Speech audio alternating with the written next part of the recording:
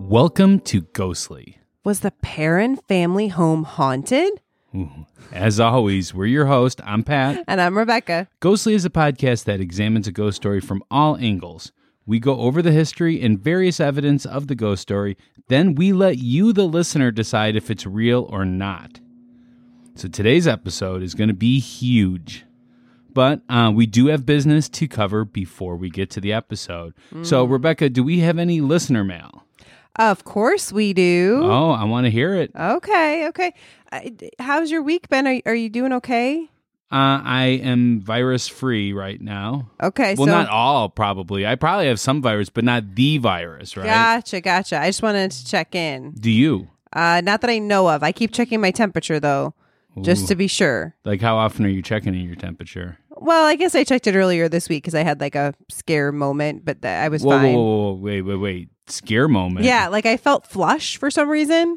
And so then I went and I took my temperature and it was, 98.6 is normal. Yes. I was like 97.9 or something like that. So I was, you're dying. Right. That's what you're saying. Pretty much. You're becoming the undead. I think so.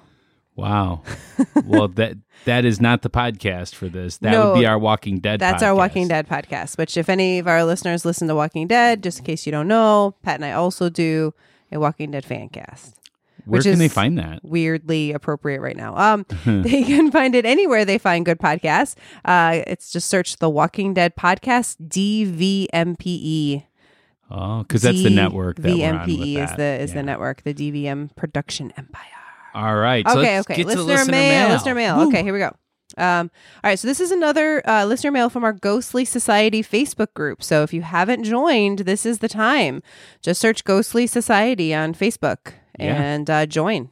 It's a lot of fun there. I mean, seriously, I enjoy seeing other people like interact on these same topics and use the same critical thinking that we've been going over. Yes, because they'll be like, hey, this is something that happened to me. What do you guys think? And then people kind of debate it. It's a lot of fun. I'm especially proud of the moments when people are like, I used to just be a straight up believer in all this, but now I question it. And I usually still come up to be a believer, but I take time to think about it first. That's a good thing. That makes me proud. Me too. Yeah. All right. So this is one of our top listeners, Whitney. Oh, okay. Top listener. She is our top. Whitney is awesome. She is awesome. And she's always posting and got a lot of fun stuff. So she says, Pat, you will probably have a field day with this. My friend and roommate, by the way, she did get permission from the roommate, but it took us a few weeks before we could read this. Okay. Her roommate goes by the name of Rabbit. Rabbit. Okay. Is it an actual rabbit or is it a roommate named Rabbit? Person nicknamed Rabbit. Okay. All right. I'm fine with that. All right. Has been seeing and hearing things his entire life. He has many stories, but one in particular is still ongoing from when he was a child. He believes that he is being plagued by a mischievous spirit that he has named Bob. Oh, I am too. Yeah.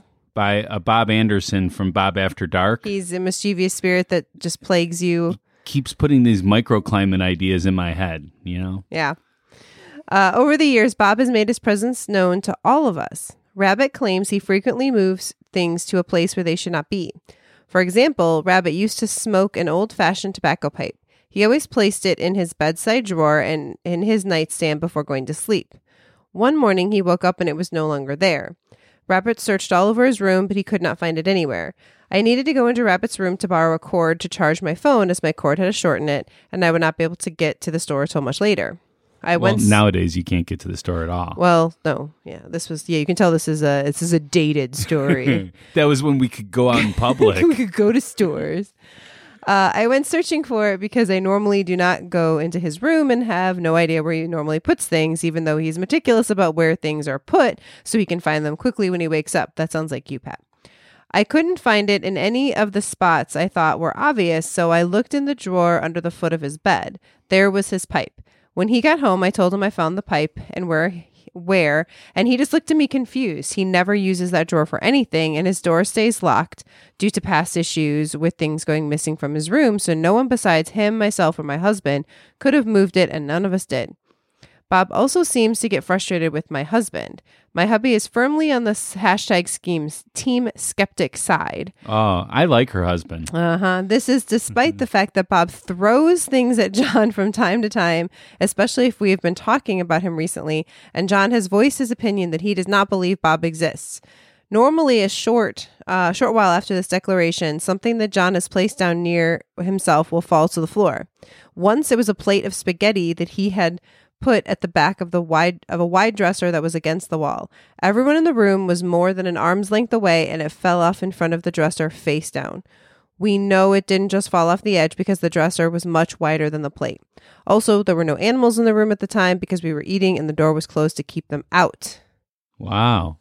Sounds very mischievous. Yeah. Poltergeisty. Definitely. And the Bob thing really rings true to me, too. Yeah. Okay. I think Bob, sends his psychic powers to knock plates of spaghetti off my dresser too. You have often things missing. You blame Bob. And I like to put spaghetti on my dresser. I think that is the appropriate place for spaghetti. It is the appropriate place. Yeah, I mean table, no. Dresser, yeah. Totally. Yeah. So, wow. Yeah, so there's our listener mail today. So that's exciting. If you have listener mail, send it on over to info@ghostlypodcast.com. Or you could message us on any of the socials. You got it. Facebook, Insta. I just call it IG. The gram. I call it IG. Like the OG? Yeah. Or the tweets. The Twitters. Yeah. That place too. Yes. You could send it anywhere, or you could even go on our website, ghostlypodcast.com. And you can click on the Contact Us button, and there's a form right there. You just fill out. There you go. Easy. Send it off. Easy peasy. It is, definitely. Well, I want to thank Whitney for sending that in. That was a very good story. Yes, lots of fun. So, so now we have the history and the debate, and then we're going to close this out. I think you're missing one thing. Actually, I'm not missing anything. I'm not missing anything. So. We got to talk about the polls, my friend. No. Time for the polls. I actually pulled the numbers, so I know what it is. So we don't need to talk about this. Yeah, we do. Now, we mention a little bit about where the polls are? Or do you mean before I give you what the answer is? So we were putting it on our Facebook page where we get a pretty good response usually. We were happy that we were getting so many responses.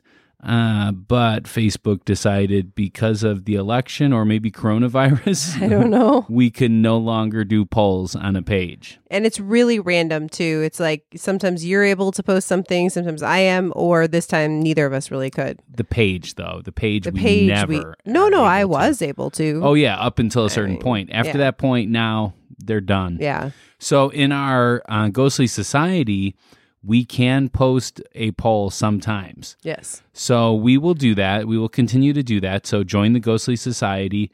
Also, we decided that wasn't enough because that's, we want this to be for everyone. Yeah. So we put it up on ghostlypodcast.com. Yep. And you could just click on the polls button and it's right there, or on the show note page. I will absolutely have a link right at the beginning, I'm thinking. Yeah. It doesn't even have to be a link. It could be the poll. Whoa. They could vote right on that page, too. Oh, how fancy is this? Right? Yeah. Okay. Good. So, all right, so here we go. We don't.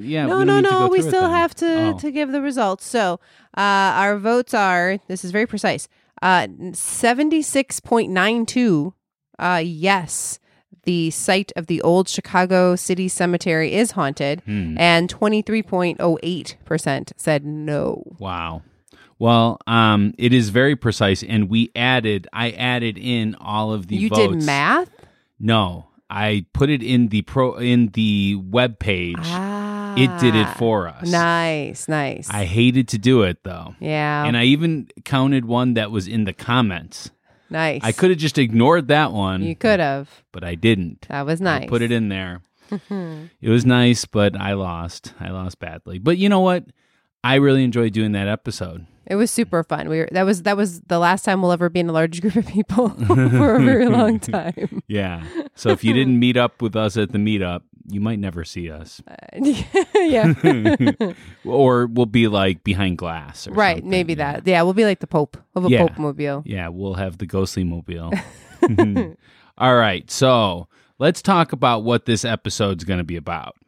In this episode, we are going to be going over the story behind The Conjuring, which is the Perron family story. Yes. We're also going to talk a little bit about Ed and Lorraine Warren as they relate to the story, although this is not a Ed and Lorraine episode, but I think we should do that. Well, I do, but I also feel like they have so many individual stories that I want to maybe we could do a month. They have a werewolf story. They do. We got to get Bob to do that one. Yeah. Well, and we're going to do the Enfield hauntings at some point, and they're a big part of it. Well, no, actually, they're not a big part of that. They're just a little part of that. But that's in The Conjuring 2, right? That's The Conjuring 2, yeah. Yeah, well, I heard that was totally debunked. But actually, I would love to do that. Definitely not. But anyway. I would love to do that. Yeah. But yes, we will be, Ed and Lorraine Warren are going to show up a lot, and maybe they'll get their own episode at some point. Yeah. So how did you come about the Perron story? The movie, actually. Okay. Yeah, I did not know about it before that. I saw the movie, and at the end of the movie, it says this is based on a real story. And so then I went and I read about it. I think up until 2007 or so, it was more of a local story. There were some local newspaper articles, Yes. things like that in the 70s. Yeah, there was one, from 77 that I actually put in here too. Good. So I believe up until then it was a really localized story. I had never heard of this story, and I had never watched the movie. I don't get it. So, I mean, I am coming into this totally blind. I had no idea what to expect. I didn't even know what the movie was about, to tell you the truth. I mean, I can kind of figure out The Conjuring, they're bringing forth something, that's what it means to me. The name doesn't necessarily match the movie to me, but that's okay. Yeah, it's yeah, I agree. Well, originally the movie was going to be called the Warren Files. Ah. Yeah, and that's what they were going to do, but then they decided to go a different direction. Yeah. Because not everyone had heard of the Warrens. Right. And I mean, there's a lot of movies, the Annabelle movies, the Nun, a lot of movies that are all kind of part of that, but they all kind of spread out a little bit further than just the Warrens. Yeah. Now, I had heard of the Warrens before watching this. So when I saw that, it all kind of connected in. They are responsible for what? Amityville? Yeah, they were the first people that started talking about that. That's on our list, too. Yeah, amongst other really big stories, too. But I found it a little hard to do research for this story, especially versus all of our other stories. Like all of our other stories, you can get an account of the history of the story. And this is what I do, the history part, right? So I found it actually kind of difficult to find what I was looking for because everything was a paranormal site that did it, which, that's fine. And that's some of what I took from, and I always do, but I find that sways one way all the time. Yeah, you like more neutral sources. Yeah, neutral, or I hate to say this, but the skeptic sites tend to have more the history and then the skeptical parts. Right, right. So it's easier for me to dissect what I'm looking for. So anyways, but I was able to eventually find what I was looking for, and I am so excited about this episode. I've been thinking about it for a while, and I am pumped. Me too. I mean, this is one of my favorite movies. I love the whole series. I've seen, I think, all of them. Though I didn't realize La Llorona, I think is the name of it, just came out, and I didn't realize that was actually also connected to the series. So yes, and Bob has actually challenged us to do something with The Conjuring 3. I forget the premise behind that. I think it was The Devil Made Me Do It concept. We will get to that. It's just not going to be for a little while because we have a bunch more things to talk about. And the movie's not out yet. Yeah, exactly. So, Rebecca, do you have a ghost story for us? I do. All right. So this is the diary of, well, let me just read it. New house day. We're moving into a new house. Mama says it's going to be bigger than where we live now and that it will have a huge yard where we can all play. I'm so excited. Day 2 in our new house. It's so much fun. I only have to share my room with one of my sisters instead of 3 of us in a room. And there is so much room to run around and play hide and go seek and everything. The yard is even bigger than Mama said. I can't wait to play tag out there. Day 30 in our new house. It's been a lot of fun. Today, Daddy made pancakes for breakfast because he's home for 2 days in a row. The only thing that's weird is that the doors, they keep opening and closing. Everyone keeps asking which one of us is doing it, and then they always end up blaming me as the youngest, but I swear it's not me. Day 42, and I've made a new friend. His name is Oliver Richardson. He's really fun to talk to because he always talks kind of funny and talks about things that I don't even know what they are.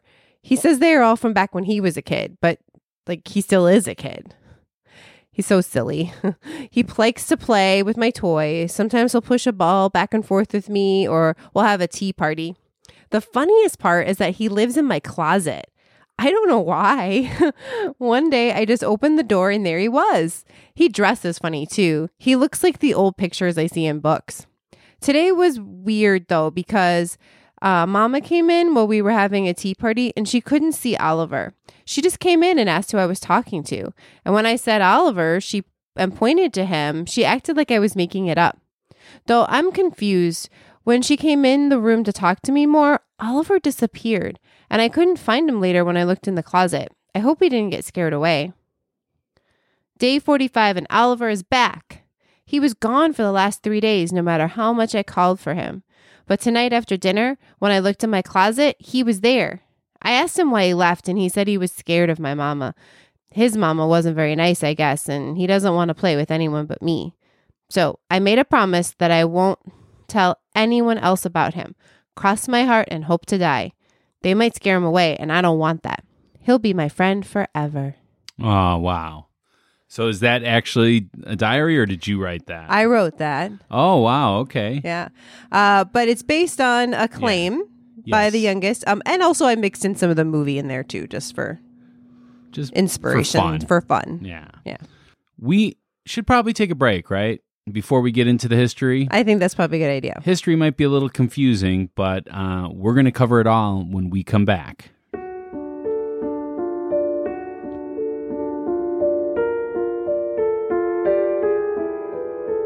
Oh, hey there, Count Panic. I got a question for you. What's that, Bob? What do you know about Mothman, the Loch Ness Monster, ghosts, demons, and things that go bump in the night? Not much, Bob. Well, lucky for you, we host a podcast called Bob After Dark where we talk about legends, lore, and the supernatural. Wow, where can I find this podcast? Wherever you find your great podcasts at.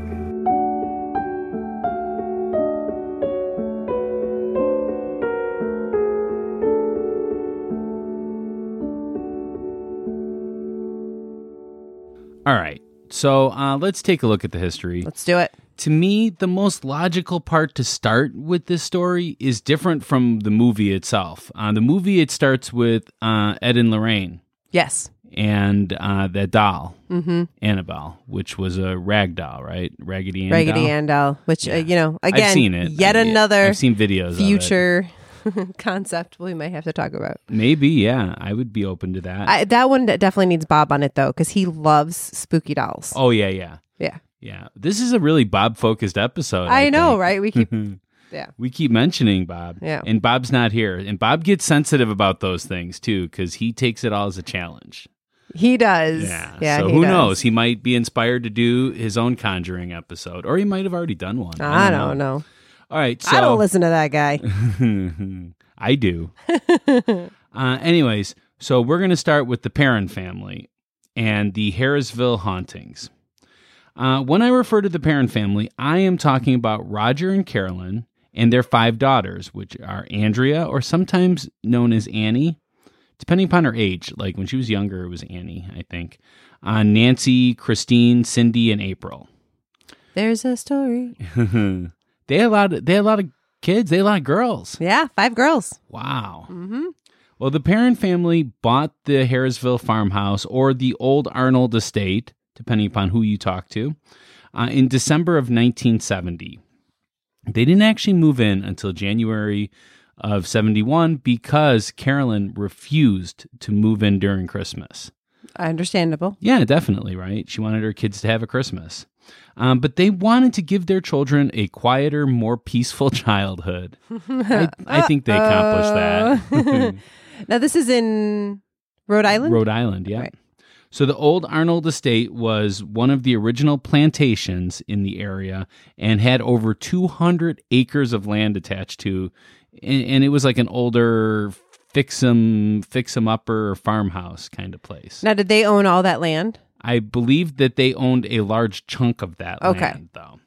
So the original lot, though, much bigger, and it was surveyed by colonist John Smith in 1680. So it goes back pretty far, right? Yeah. And it was deeded originally to Roger Williams for the formation of the state of Rhode Island. Wow. It's like Yeah. the whole state. Well, I mean, they had to section off parts of it, so okay. I'm sure it was part of a big package. Interesting. of lots. The farmhouse, which actually started rather small, you really can't find too much about this, but it started off rather small, and they just kept adding on to it. Gotcha. It expanded several times and became a spacious 10-room country house. Some would say it had like a charming feel to it. There you go. The first part of the house was built in 1736. So that is really old. It is really old, and it's still standing. That's crazy. I always find it so weird that different parts of the country and different parts of the world perceive time as totally different things. Like, that sounds really old for us. That is crazy old in the United States. Yeah, well, especially because we're from the Midwest, which really didn't settle until the 1800s. Mm-hmm. And then going beyond that, then, you think of England and Right. stuff. They would think that this is pretty modern. Yeah. It's a modern dwelling. Yep. So Nancy and Christine Perrin shared a bedroom, and Cindy and April shared another room. And Andrea, the eldest daughter, had her own room. There you go. Seems fair, right? Yep. Andrea did do a lot of the caretaking for the younger ones. No, yeah, not surprising. Well, I mean, we're going to get into it, but as it went on, Carolyn became weaker and weaker. Yeah. In the interviews that I've seen with her, she definitely, you could tell that she's had a lot of trauma in her life. Mm-hmm. The Perrin family claimed to have had spirits in the house their entire 10 years that they lived there. But the major events that were showcased in the movie transpired over the first 3 years. And during this time, Ed and Lorraine Warren investigated the house for about like a year or so. They actually, like in the movie, it looked like they lived in the house. Like they moved in for a few days. Yeah, that was not the case. Right. They were just going to and from there whenever they, had things that they wanted to try. Some of the ghosts that were reported were friendly ghosts, some watching over the kids as they played, and another would kiss the children's head before they went to sleep. Seems nice, right? Oh my gosh. And one even would sweep up the kitchen when no one was looking. Now that's a ghost I need. It's kind of like an old-time Roomba. There you go. Yeah. There you go. That's what I want is a ghost Roomba. Ghost Roomba. In Andrea Perrin's book, which was a trilogy called House of Darkness, The House of Light, which I really like that name because it, like the interviews that I watched, and I did a lot of research on this episode. Yeah, more so than typical. Oh yeah, like you kept like coming to me like, okay. Like, Yeah. here's some new stuff. Or like, Yeah. here's what I found. Like, sending me stuff. Like, Well, you I did a mean, lot. yeah, I did more so than usual, and I used a lot of different medias to research this, and I really thought that was a fitting name for it because she did say that there were a lot of good times in the house too. Yes. So they were there for 10 years, by the way. Yes, 10 years. Yeah. So those books were released between 2011 and 2014. And also in the 2013 movie named The Conjuring, they discuss the house's dark history. So I'm just going to summarize because as we're going to find out, maybe some of the dates weren't exactly accurate Sure. and stuff. So it would be hard for me to do a complete history of So that. this is what the history is in the movie or in her books? Both. Okay. Both. They're both based upon the same kind of thing. So this is what they say the history is. And This then is you what- might play or talk about it then. Yeah. Okay. Definitely. Okay, so they say that 8 generations of families had lived and died in the old Arnold estate. This is going to get kind of dark for Okay. you people. If Yep. Death or suicide are triggers for you, please fast forward ahead like A minute or two. maybe 5 tops. So, including Miss John Arnold, who at the age of 93 hung herself in the barn. Rafters, she hung herself in the rafters in the barn. So they talk about several more suicides from hangings and poisonings, a rape, and a murder of an 11-year-old girl, Prudence Arnold. There were supposedly 2 drownings in the creek located next to the house, and 2 to 4 men, supposedly froze to death on the land, as well as a witch with satanic connections named, and spoiler alert to anybody that hasn't seen The Conjuring, if you hope to see The Conjuring, you might not want to listen. Oh, yeah, we did forget to do the spoiler warning. I mean, but hopefully if you're listening to an episode called The Conjuring, you realize there might be spoilers. But in case we hadn't yet. So I like how you capitalize witch and satanic connections. Well, I was a witch, so to me that would be a capital. I guess that with the satanic connections makes it very scary looking. So a witch with satanic connections, which I don't know too many witches that have satanic connections, just to put it out there. Sure. She was named Bathsheba Sherman or Green, who sacrificed all of her children, one with a sewing needle to the brain. Ugh. Right? She did this to gain power. Bathsheba was said to have hung herself from a tree behind the barn. That's a big focal point in the movie, right? Yeah, it's super freaky. And it was a focal point in Andrea's books as well. Mm-hmm. That tree was especially something with it. Bathsheba was said to lust after Roger and therefore hate Carolyn. The wife. Gotcha. Yeah. So there's just a lot of names in here. So there is a lot of names. I have to always remind myself, like, okay, Carolyn's like an adult in this situation. By the way, Bathsheba sounds like the scariest name ever. Scariest name ever. Just the name alone gives me a little bit of chills, right? Do not want to meet that person. An August 1977 article in the local Providence Journal describes the appearance of Bathsheba. Miss Perrin said she awoke before dawn one morning to find an apparition by her bed, the head of an old woman hanging off to one side over an old gray dress. There was a voice reverberating, "Get out, get out. I'll drive you out with death and gloom." It's a little scary, huh? Yes. So at some time when the Warrens were involved, there was a seance, and the movie portrays this more as an exorcism. Actually says it's an exorcism. Yes. That Ed was not allowed to actually do an exorcism, but he did one. Yes. And it was like a big thing. Like, he had participated in them, but has never done one. Mm-hmm. He was like an assistant. Right. But he finally got his chance, right? Yeah. So in the movie, it all worked out, right? Yes. In Andrea's accounts, it just happened and it passed. Yeah. Like nothing worked its way out. Mm-hmm. It just was over. That major event was over. But she also said that when the Warrens were there, that things just got worse. Yeah.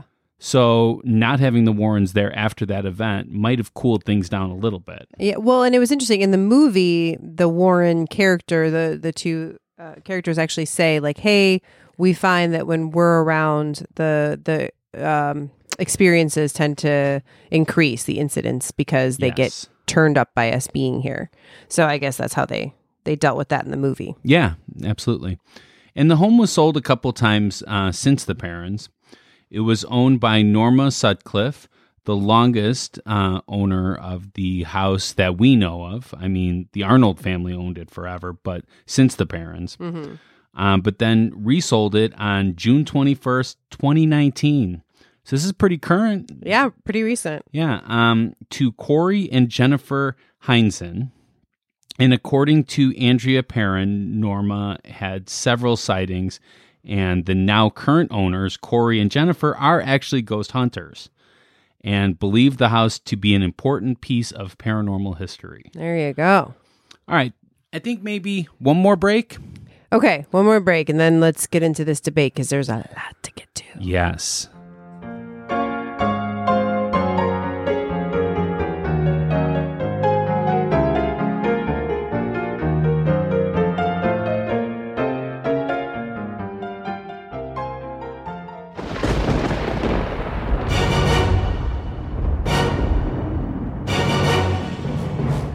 bolt your doors, lock your windows, turn off your lights, and come with me into the Weird Darkness. I'm Darren Marlar, host of Weird Darkness, where I share stories of the paranormal, supernatural, legends, lore, mysterious, macabre, unsolved, and unexplained.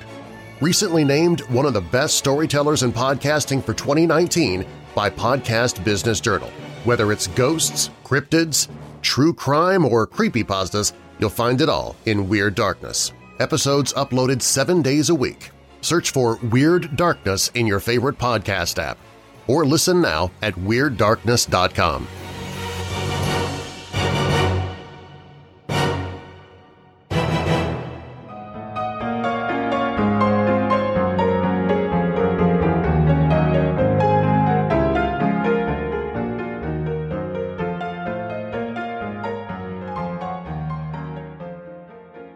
All right, so we're back.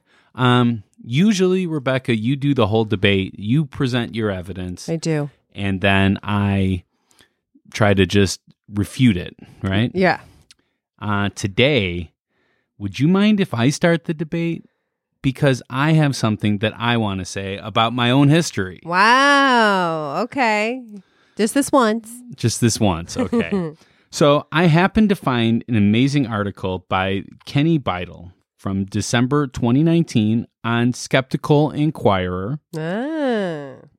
I definitely have to subscribe to that. Yes, you do. Yeah. You found your people. I did. I'm happy I found for my you. people. No, you know what? A lot of times skeptics are a little bit too harsh for me. Sorry, skeptic bros, but I like to do things with kindness a little bit. Okay. So anyways, he corrects a lot of the history of the house. And after reading it, I came up with a concept of what might have transpired. Ooh, this is Pat's theory of the case. Yeah, so I believe that Carolyn Perrin came up with the connection to Bathsheba. Bathsheba Sherman, Green, whatever you want to call her. Green was because she got remarried after her husband died. Okay. And I believe that the Warrens discovered the dark history of the Arnold's family house using the Black Book of Burrillville.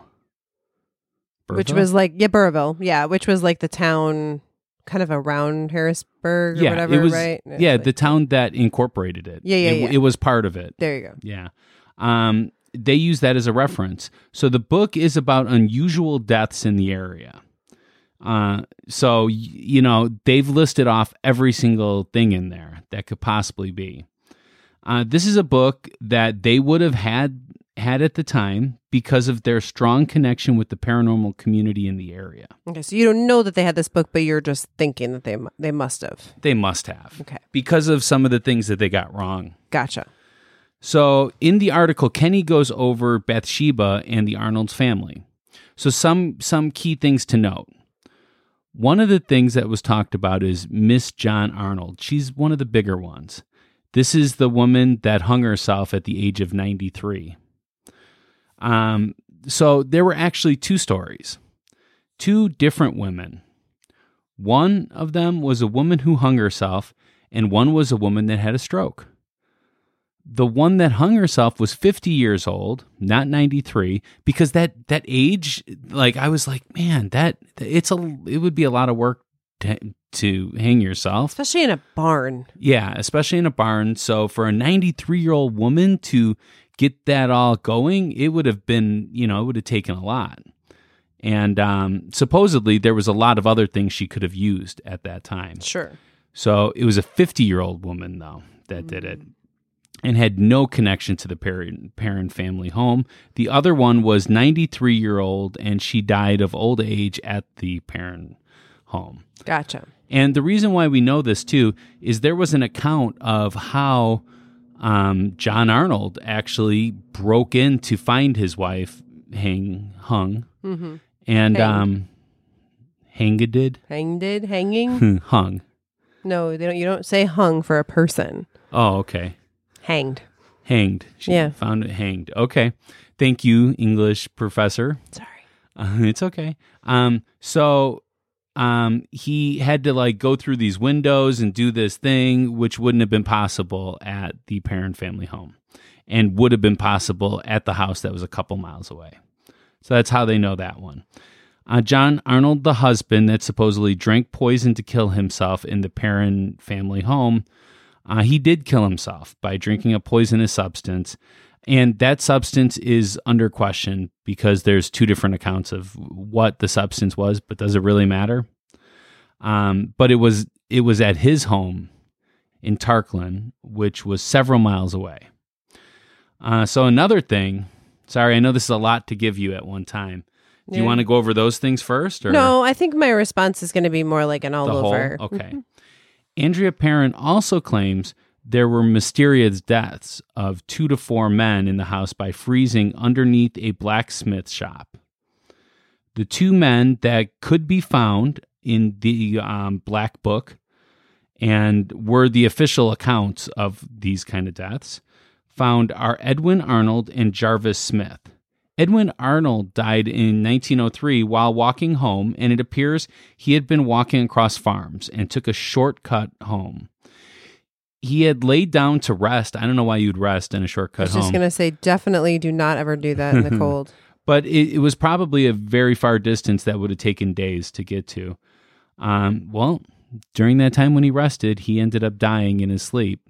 And then he froze over 7 weeks that it took the people to find him. And in 1901, there was Jarvis Smith, who was found dead in a shed.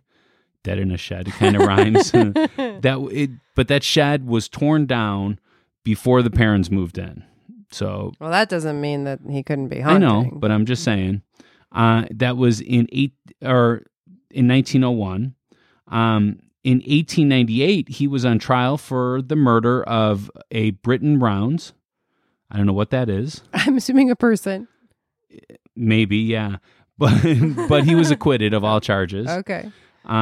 So he was drinking and decided he wanted to rest in the shed, which was over 200 feet from the house. He died in his sleep again. And there was no blacksmith shop. There was no reference to this blacksmith shop. So, I mean, to me, those are not mysterious. That's what I'm saying. Gotcha. Then Prudence Arnold, the very sad story of Prudence Arnold, you know, the one that was raped and murdered at the age of 11. Andrea Perron talks about her getting raped and murdered by throat cutting in the house. Prudence was not related to the Arnold family that owned the Perron's family home and never lived there. She was killed by a lover over jealousy. Well, I mean, I highly doubt that it was like a lover by choice. Let's just put that out there for the 11-year-old. Maybe. Well, I don't know if she was actually 11, though, either. But yeah, her throat was slashed, but it was not in the house. She had no relation to the house at all. Lastly, let's talk about this demon, Bathsheba. So the real Bathsheba Sherman Green. Bathsheba has no ties to the Perron's family home as well. She didn't live or work there. The picture that they have that might have been her, there's no evidence to support that it was her. And I don't know why she was wearing a surgical mask in that picture. Well, and she's not really doing anything wrong in the picture either, no, whoever that person is. But it's like the picture is like outside. Everything looks fine, but she's wearing a surgical mask for some reason. I don't know. What year was it? Do we know? I don't know. No, there was always sickness around. Yeah. But she didn't live or work there. She was never brought up on suspicion of murdering her baby. She didn't die by hanging. She died of a stroke. And because of the Warrens' and Perron's claims, her gravestone has been vandalized several times, and her name is forever shrouded in darkness. Yeah, I think the stone's been taken down now, actually, because so many people were messing with it. Yeah, so that's really sad, right? That part is. Yep. Oh, yeah, and the Norma Sutcliffe, the woman who was with her, or the woman with her husband that bought the Perron's home, in 1983, I believe she bought it. And they lived in it the longest of this current time, said that they never saw any spirits there. Andrea Perron and the Perron family are the only people that have records of her saying this. They experienced the door shaking sometimes and their bed shaking, but they believed it was because it was an older house and it was drafty. And that's it. Okay. Jeez. Whew. That is a Yeah. lot. Now, the whole thing with the Norma Sutcliffe, I'd like to postpone that discussion because I bring that up again a little bit, just later, so we can kind of full discuss that. Okay. Right. But for the rest of it, I believe that you're right. Like I don't have anything to say that I read this article that you looked up as well, and I think it's well researched. And you will link it in the I will show notes, absolutely right? link it in the show notes. Okay. Very interesting, and I think it makes a lot of sense. Yeah. The research wise. What I will say, and it's not anything other than just to say that Andrea Perron, who wrote the books, I've watched her do more recent interviews. Yeah. And, she knows this. And, she talks about how this is that she's, right. We've now learned that a lot of the history that, she grew up thinking was real is not right. And well, so, at least about Bathsheba. Well, she mentioned Mrs. John Arnold in the interview I listened to. Watched, but said right away, but we have no idea. She said and she said the reality is we will never know who these spirits are. We can research and we can try to make guesses, but we really don't know. And to her, it's not the important part that we get hung up on, like, the spirit must be this person or that person. I think her mom is the one that really, was hung up on it. And I think she just kind of believed that for a while. But, for her, it's more about the experience that the paranormal is there and the things that happen to them still happen, even if we don't know for sure who the spirits were. I'll give you that too. I mean, that's fine. And you know what? I think that these mistakes are honest mistakes. Yeah. Of hasty research. Mm-hmm. You're trying to do some fast, quick research. This is, I could see how they were thinking at least. Right. I will say the Warrens, though, I feel like they were supposed to be the experts and probably could have done better research at the time. Well, I'm going to say that this shakes the credibility of Andrea Perron and the Warrens to me. This to me means that I am questioning everything.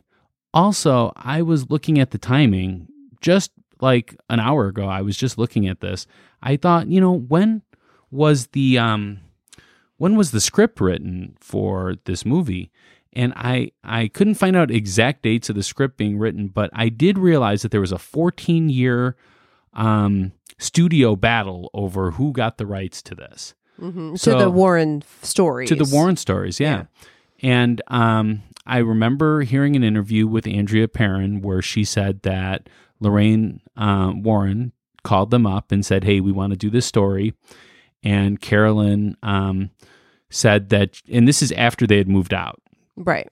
And she said that I want time to think about it. And she wanted to talk to Roger about it, too. Well, that night, while doing laundry, a 200-pound door came and crushed her arm.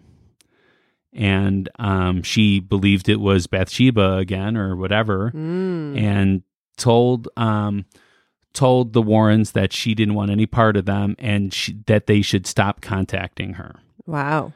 Yeah.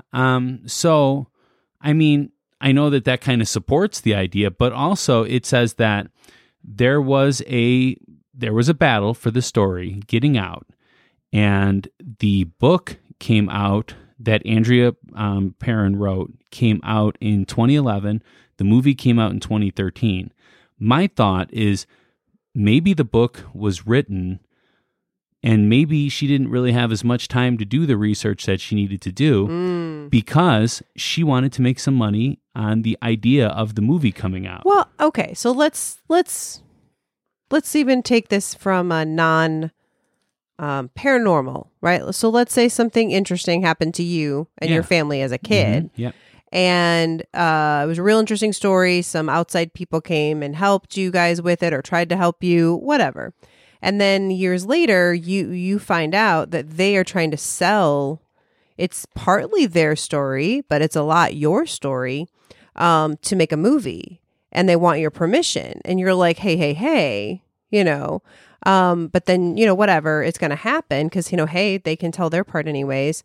You might be like, well, you know what? I better write out my version of this and get it out before so that everyone knows this is my version of it. Now, also maybe, you could make some money. I mean, if they're going to profit from your story, you better profit from your story, so I don't know. To me, doesn't make it not, it doesn't, to me, it doesn't damage the credibility, so that's your, At all. No, Not even 5%. no. To me, it does. I mean, when you get the facts wrong of these kind of stories, especially with ghost stories, we need to be able to say that ghosts were people at some point.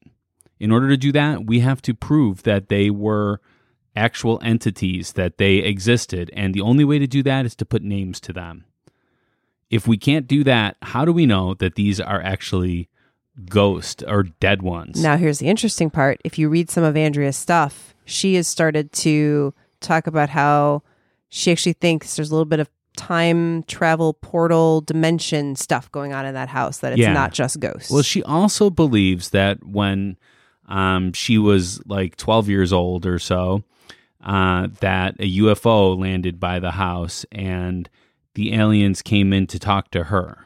Now, I have not read that. I have. Okay. Yeah. I did not find that anywhere in my research, but that's I did, interesting. but they came in to talk to her, not to the family. They came in to talk to her. That's I will say that knocks the credibility a little bit, though you believe in aliens more than ghosts, you've said. So. Well, I do not believe that they fly around in UFOs and land and do these kind of things. I'm sorry for people that do, and I'm willing to listen to those kind of things. I don't have enough information to be able to debate that. I mean, who was the guy with the Roswell thing that recently came out? He was on Joe Rogan's show. Yeah, I've heard his name. He just passed away, though. Yeah. No, he didn't pass away. No. Oh, okay. No. There was one that did. Anyways, we'll get to that I find it someday. interesting, but I still don't have any proof that there is like spaceships that come down. Now, I believe that there could be aliens, and I could even take this one step further and could believe that there could be alien life forms on the Earth. But they are not people. They are microscopic things that, would be on our skin or something like that. Maybe a bacteria or something. Okay. This is a touchy subject right now. Yeah, right. Hey, I just was realizing, you know what? Maybe we should address this Norma Sutcliffe thing right now. Because I do have something I want to say. Because part of all of this is that we talk about Andrea. But Andrea is not the only one that tells these stories. The other daughters do as well. Yes. Christine's the only one that really refuses to talk a lot. And I think I've figured out why or what her story is. I believe I figured out why. Yeah, and I think we should just leave it because I don't want to, that's her story and she's chosen not to talk about it. But the others are very consistent, as far as like the way they talk about the things that happen to them.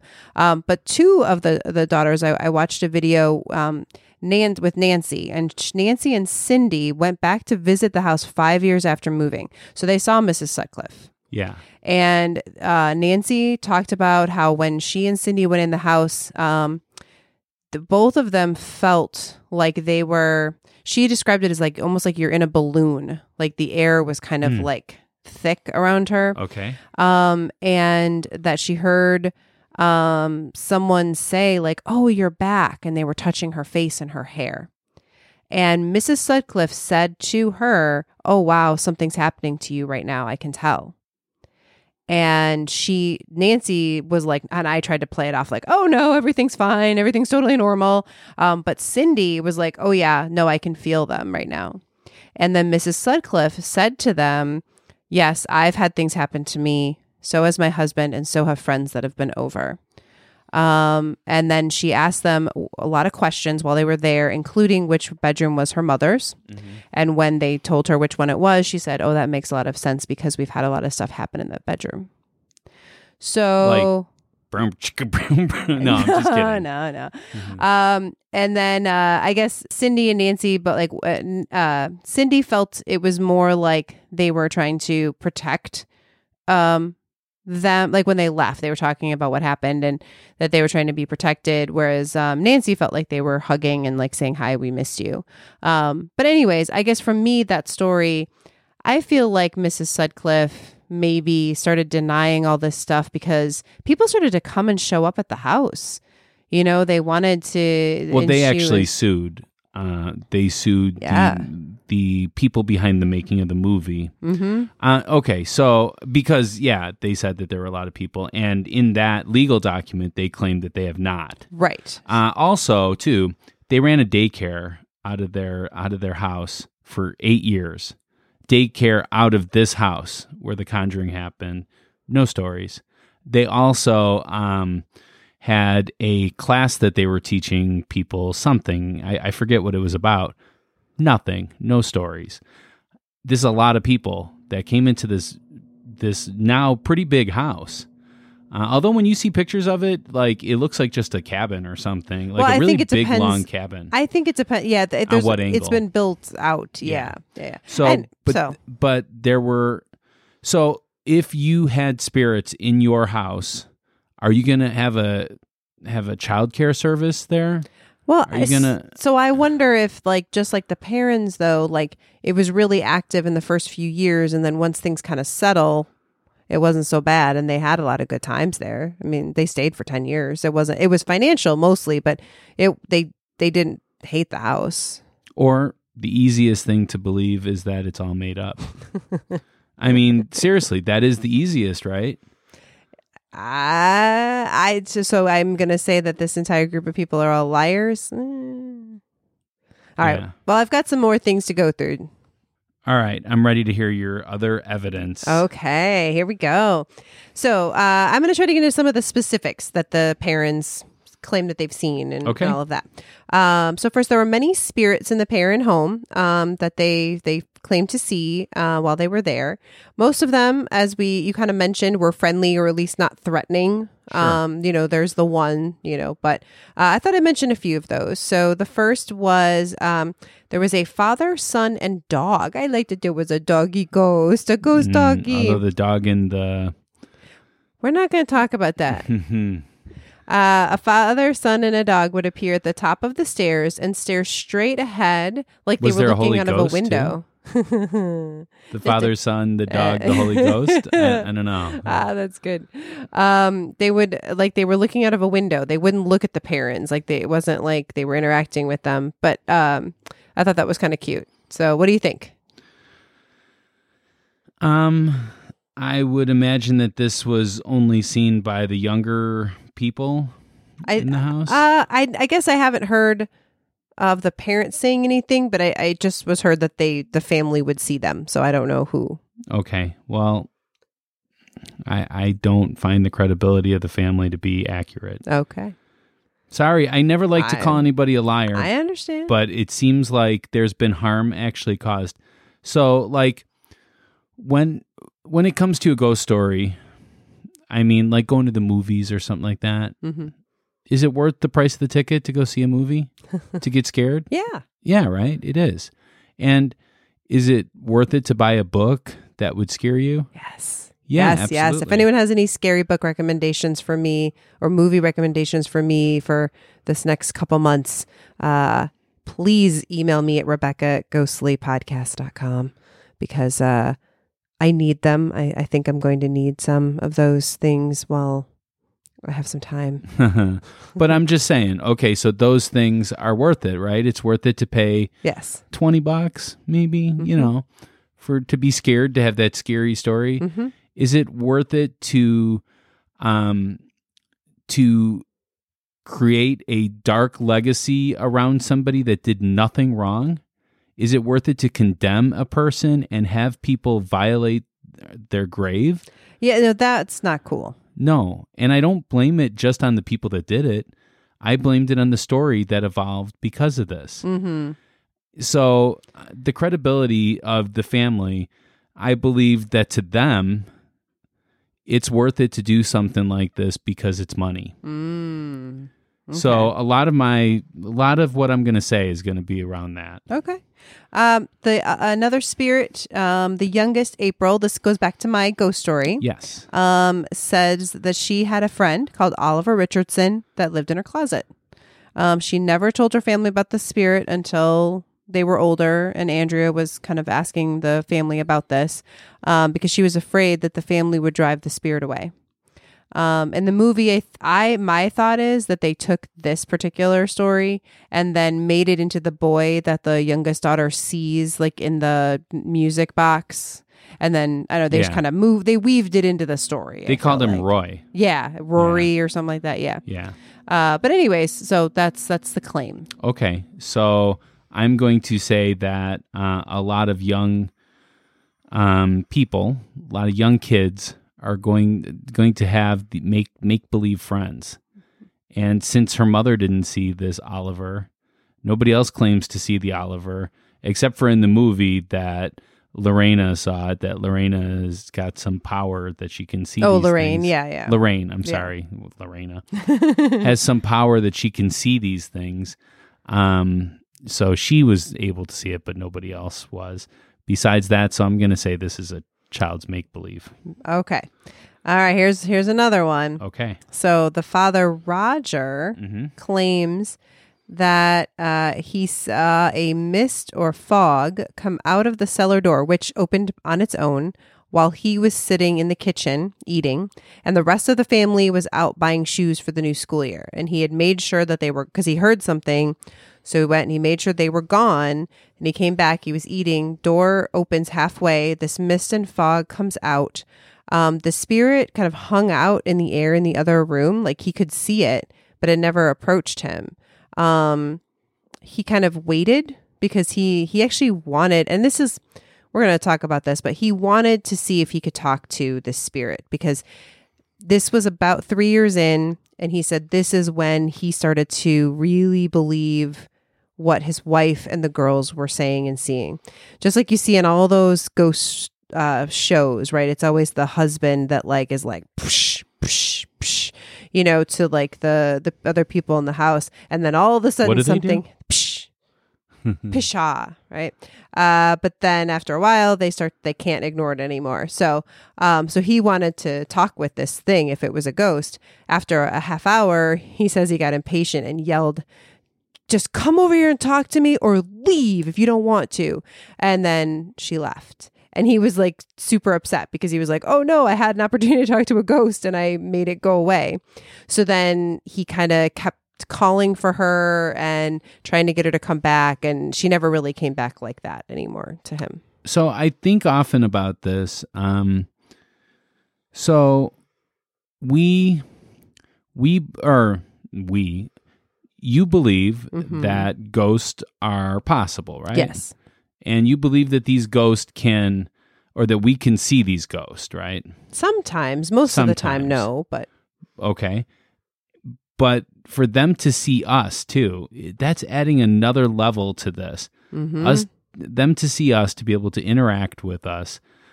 I believe it's so complicated for all this to happen in a world that uses physics, uses science. I don't know what to say about this. I wasn't there. I didn't see the mist. I wish I had saw the mist. I can tell you that I've looked at some of the pictures that the Warrens have of this particular time, and I can tell you that these pictures, it's usually because of flash. The flash wasn't timed out perfectly. It was an external unit that was with the camera. So the camera would have to tell it, I'm taking a picture, and then the flash go off and then the picture being taken. If that's not timed perfectly well, it comes out really weird with weird results. And another time they had a wire that would go from the flash to the camera that oftentimes caused problems too. Yeah. Well, this was not a picture, though. But I'm just saying, I've seen a lot of evidence surrounding this, and I have to say that there is explanations for everything. I can't give one to this because I wasn't there. I didn't see it. I have no evidence of it besides Roger. And so do I believe the credibility of Roger? That's the question. No, because he's part of the Perron family that have made a lot of money off of this story. Well, I will say, to me, in the video, when he talked about this, it was emotional. It was interesting. I'm just going to add one more thing here you can respond to. He also believes that this is the spirit that would touch his back periodically. He would feel a hand on his back and then turn around and no one was there. Okay. And then Andrea, his daughter, believes that the spirit tormented her mother and would touch Roger because she lusted after Roger. Yeah. So I don't know, Roger didn't necessarily really seem to say anything about that other than this particular spirit was definitely drawn to him. I mean, let's say that there is several accounts in the family. We're not going to get into specifics of things on a more sexual basis. Right. I'm going to leave it at that, but the family has all spoken about that. I don't know. Yeah. Is it one person has this feeling and then they tell somebody and they agree? Like every time I feel sick and I talk to you, I'm like, man, I have a headache. You're like, I have a headache too. Did you have a headache before I had a headache, or did you just realize you had a headache because I had a headache? It's one of those kind of things. What comes first? I really don't know. Yeah. And I guess to me, the one thing that I think we were talking about this the other day, like, I do feel like the parents invited this in. So, they wanted to see these spirits. As much as they claim there were a lot of bad things that happened, initially, especially, they were not negative, except to the mom. And I feel like when I heard Roger talking about this, you could tell, like, he was regretful. Like, he regrets to this day that he missed his opportunity to talk to a ghost. And so obviously this is a person that, brings the energy to him, Okay. With that belief. I mean, now you're going to argue that's why he saw it, because he wanted to, but, to me, it's him bringing the energy. No, to I'm him. going to argue not that he wanted to, is that he thought he was supposed to. Gotcha. Everybody else was seeing things. I see what you're saying. And Okay. then, if you see something that could be 50-50 science or paranormal, you're going to lean more towards the paranormal. I then get what you're because of saying that. then. Okay. All right. It makes it seem like my arguments are all just like, it's because people don't believe this way, and people, but the thing is, there are certain circumstances that can cause people to see things and to believe things. A very well-known skeptic, I do not have permission. He's actually passed away. He actually had a condition where he had to go into the hospital, and the condition got really bad really fast, and he started to see everyone as aliens. And this was a skeptic, a full-blown skeptic that would not believe in aliens. Not like me. I kind of can, but so this person believed in that, and it took his partner bringing his wife and his child to the hospital, and once he saw the child, he realized it can't be an alien, because this is this kid that I've known. And that's what clicked and made him realize it was his mind playing tricks on him. Interesting. But so that is a skeptic saying that. If someone has a partial belief, it's really easy to believe these things. I get you. Okay. No, that makes sense. I understand your argument. Okay. I guess as I said earlier, I think we talked about the seance, Yes. or the not technically an exorcism, right? Okay. Yeah. So Cindy and Andrea were witness to this. They Yes. snuck down and saw it. Yes. So I just wanted to see what they claim to have seen. And it wasn't in the cellar. It was in the dining room. Okay. Yeah, I think that's right. Yeah. She said, this is the only time I was truly terrified in that house was that night because she thought she saw her mother die. Her mom spoke in a voice that she had never heard before, and a power that was not of this world threw her 20 feet across into another room. And actually, Andrea, I read, believed that this caused her mom a concussion and that she didn't get over it for a very long time, even just the physical part of it. The mom herself describes the events of that night as dreadful and added that the Warrens tried to help, but we essentially found things got worse. And then her father, I guess, was so upset by the events of that night that he actually asked the Warrens to leave. So I think you talked about this earlier, Yeah. that the Warrens made it worse than it didn't work, basically. So I just thought, what do you think about that? The claim that she spoke in a different voice, got thrown across the room, that kind of stuff.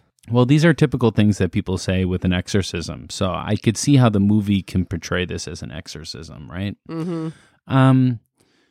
I believe that there are some medical conditions that can cause people to speak in tongues, especially tongues that are not recognizable. And that's what I heard from Andrea when Andrea spoke of the event, that this was not languages that she's ever heard on this planet. So it didn't sound like it was Spanish. It didn't sound like it was, Russian. It sounded like something different. So they could just be made up words then at that point, The throwing 20 feet in the air, I again, I'm not there. I didn't see it. I'd love to believe them. I would love to believe them, but their credibility is shaken, and the Warrens' credibility to me is shaken by the idea that they would allow something to go out to the public before they've actually researched it fully. I would never claim that somebody did something that heinous to put a needle in a baby's brain when there's nothing that substantiates that at all. So my belief is that I don't have the credibility in the family. I definitely don't have the credibility in the Warrens. I mean, the Warrens take a piece from all their little, investigations to put in their museum that's in their house, because only in their house can it be protected, but in other people's houses it can't be protected. They make money. They make a lot of money. People don't realize how much money is in the paranormal. And I was talking to Rebecca about this before we started recording. If I was a believer, or if I pretended to be a believer, this podcast, we would have a lot more fans. We would have a lot more listens. I have no doubt that if I would come out as a believer and started to preach the word of this, that we could probably quit our day jobs and do this full time. But I can't do that because I am not going to bamboozle anybody. There's a good word. It is a good word. I am not going to do that because I have faith in humanity. I have faith that we're going to all do the right thing at the right time. And to me, the Perron family is not. Okay. All right. Well, I'm going to save some of my stuff for the my final argument. Okay. When it comes to that, I don't want to repeat too much. So, so the girls, we'll move on. The girls also experienced things that they couldn't see. I put could see in my notes, but it's couldn't see. There are kind of too many of them for us to talk about all of them. So I'm just going to mention a couple. One is that they smelled a putrid smell that they say smelled like rotting flesh. Mm-hmm. I read in one place they would only smell in the mornings, but everywhere else I saw it said it could be any time. They would smell it and then it would go away. They definitely had this as part of the movie. Yeah, they did. They mentioned it several times. Yeah. So what do you think? I think that could be any outside influence that's not a ghost. It could be maybe they left a plate of spaghetti on the dresser, and But that could for all these years, I don't know about that. Maybe there's something outside that is causing that. Maybe. Another was their beds being lifted up off the floor at 5:15 most mornings. So it was like a certain time their beds would get lifted off. Okay, so why don't we have video of this? Well, because it was like early 70s, so most people didn't necessarily have video. But they lived there for 10 years. That was the 80s. And if this was really happening... So, by the way, I don't know if you've ever heard of James Randi, The Amazing Randi. Yes. So, The Amazing Randi started up a research... I forget what he calls it, but there is a paranormal research group that offered in 1964 $1,000 for anybody that could prove any paranormal activity. And all it had to be was observed by a member of the whatever, James Randi Foundation for whatever. It just had to be observed, and they had to be able to prove that it was legit. And that $1,000 over the years jumped up to $1 million. And nobody has ever claimed this prize.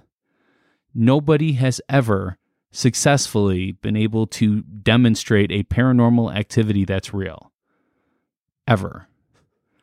It's one of those things, it's a double-edged, it's an impossible situation. What is that when it's like an impossible force meets an immovable object or whatever? It's called science. Well, here's the thing. That's what that is. Well, no, because here's the other part of it, right? So we also know that Mrs. Sutcliffe, you mentioned this earlier, claimed that the beds moved, but she said totally that explainable. They shook, yeah. They shook and said totally explainable just because it's an old house. Beds move. But this wasn't levitating in the air, though. Well, but maybe to a little girl, it was, it moving. They felt it was being lifted up.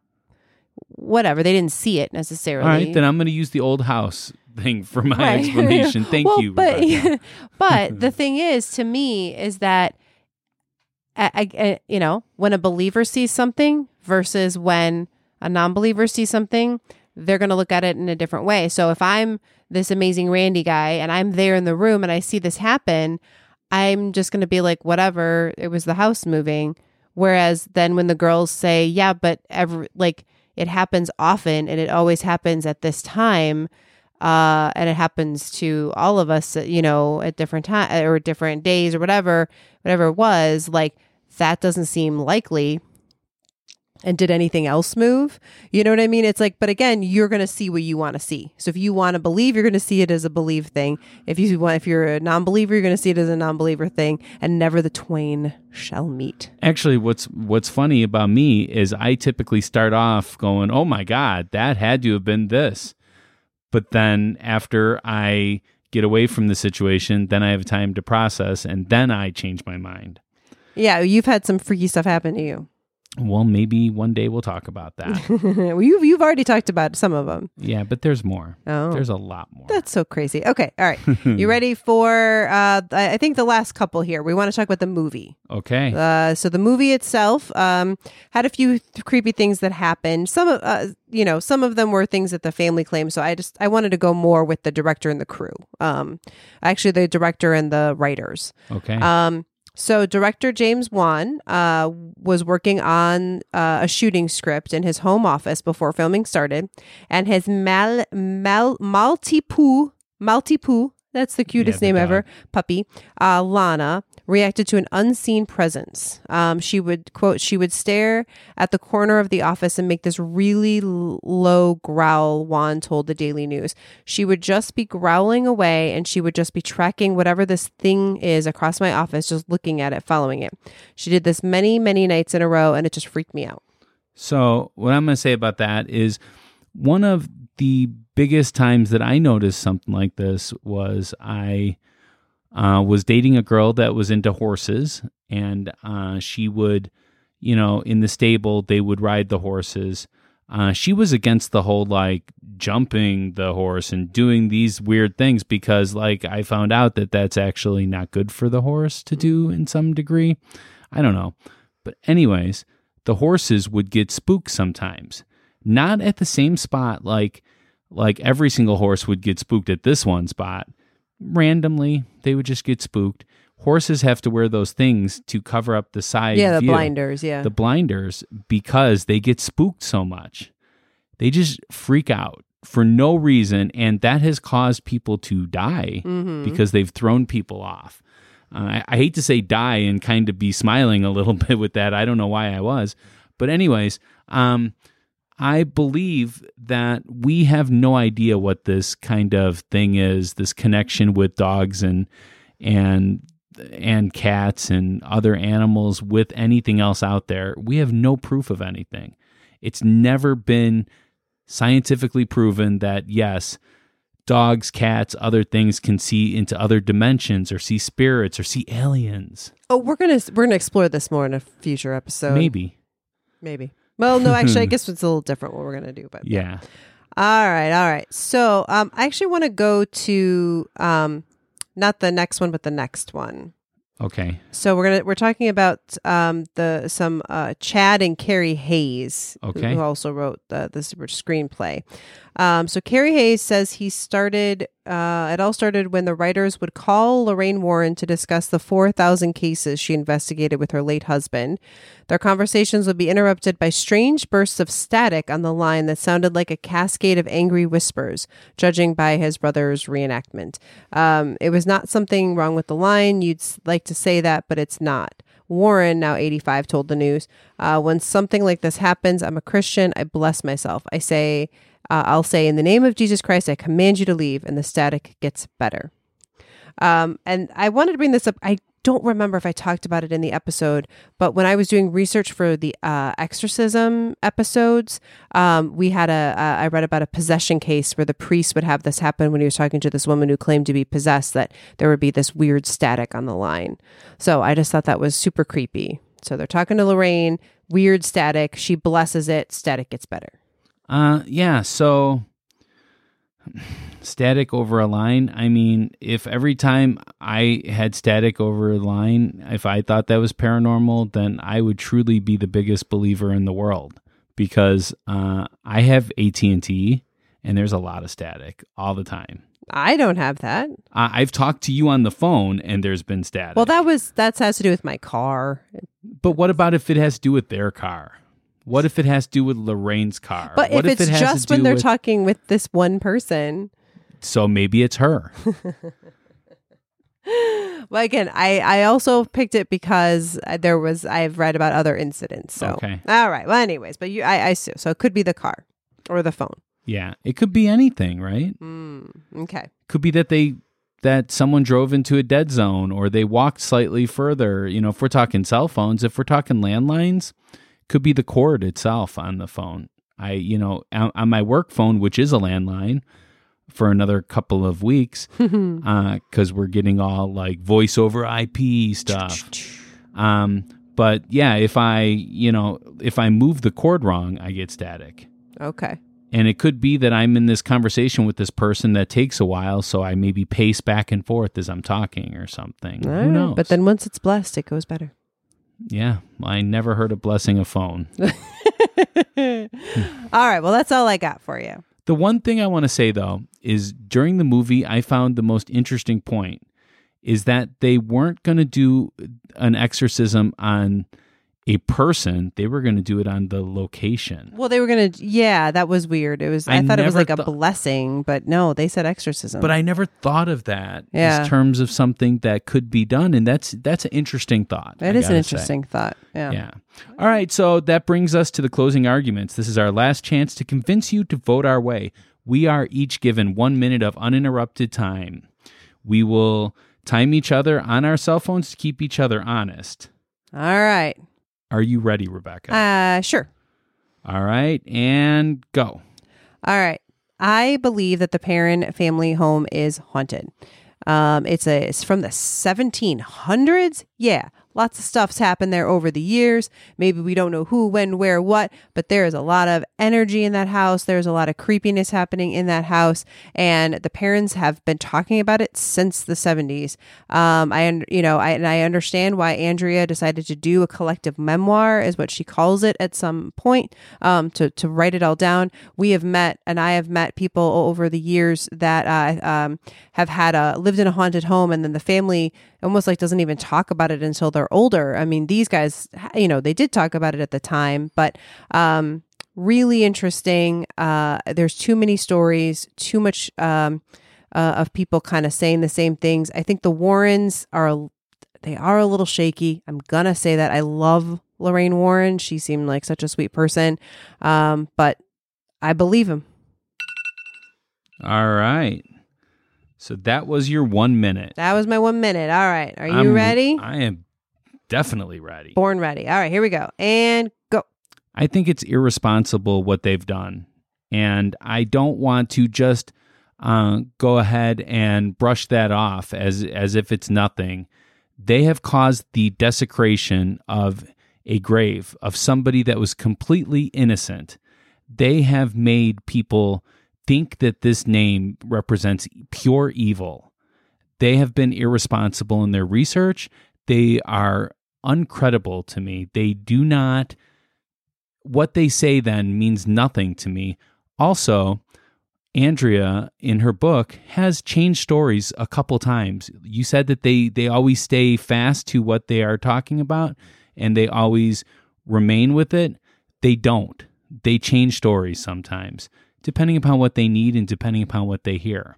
And they make it seem like it's no big deal. They have caused somebody that died of innocent causes to be devilified. Devilified. Nice. That is definitely a new word going to enter the ghostly lexicon. Yes. All right. So I want to thank you guys so much for listening. Please share us with your friends and family, as word of mouth is our best advertisers. Rebecca, where can they find us on Facebook? Ghostly Podcast. So they just do a search for Ghostly Podcast? Yeah, Ghostly Podcast. Or if you really like to type, you could put facebook.com/Ghostly Podcast. You could do that too. What about on the Twitter and on the Instagram? Ghostly Podcast. At Ghostly Podcast. At Ghostly Podcast. That's it. Where can they find our website? theghostlypodcast.com. What could they email if they have a story to tell you? info@ghostlypodcast.com. I'm seeing a pattern here. There is a pattern. Ghostlypodcast.com. That's where to go. So I have to disrupt what we usually do at the end of every episode. You're being so sneaky. We are not going to be telling you what the topic of the next episode's going to be. It's a mystery topic, and that will come out on April 1st of 2020. Yes. So, we're gonna keep that under wraps. Yeah. But until next time, stay ghostly. Bye.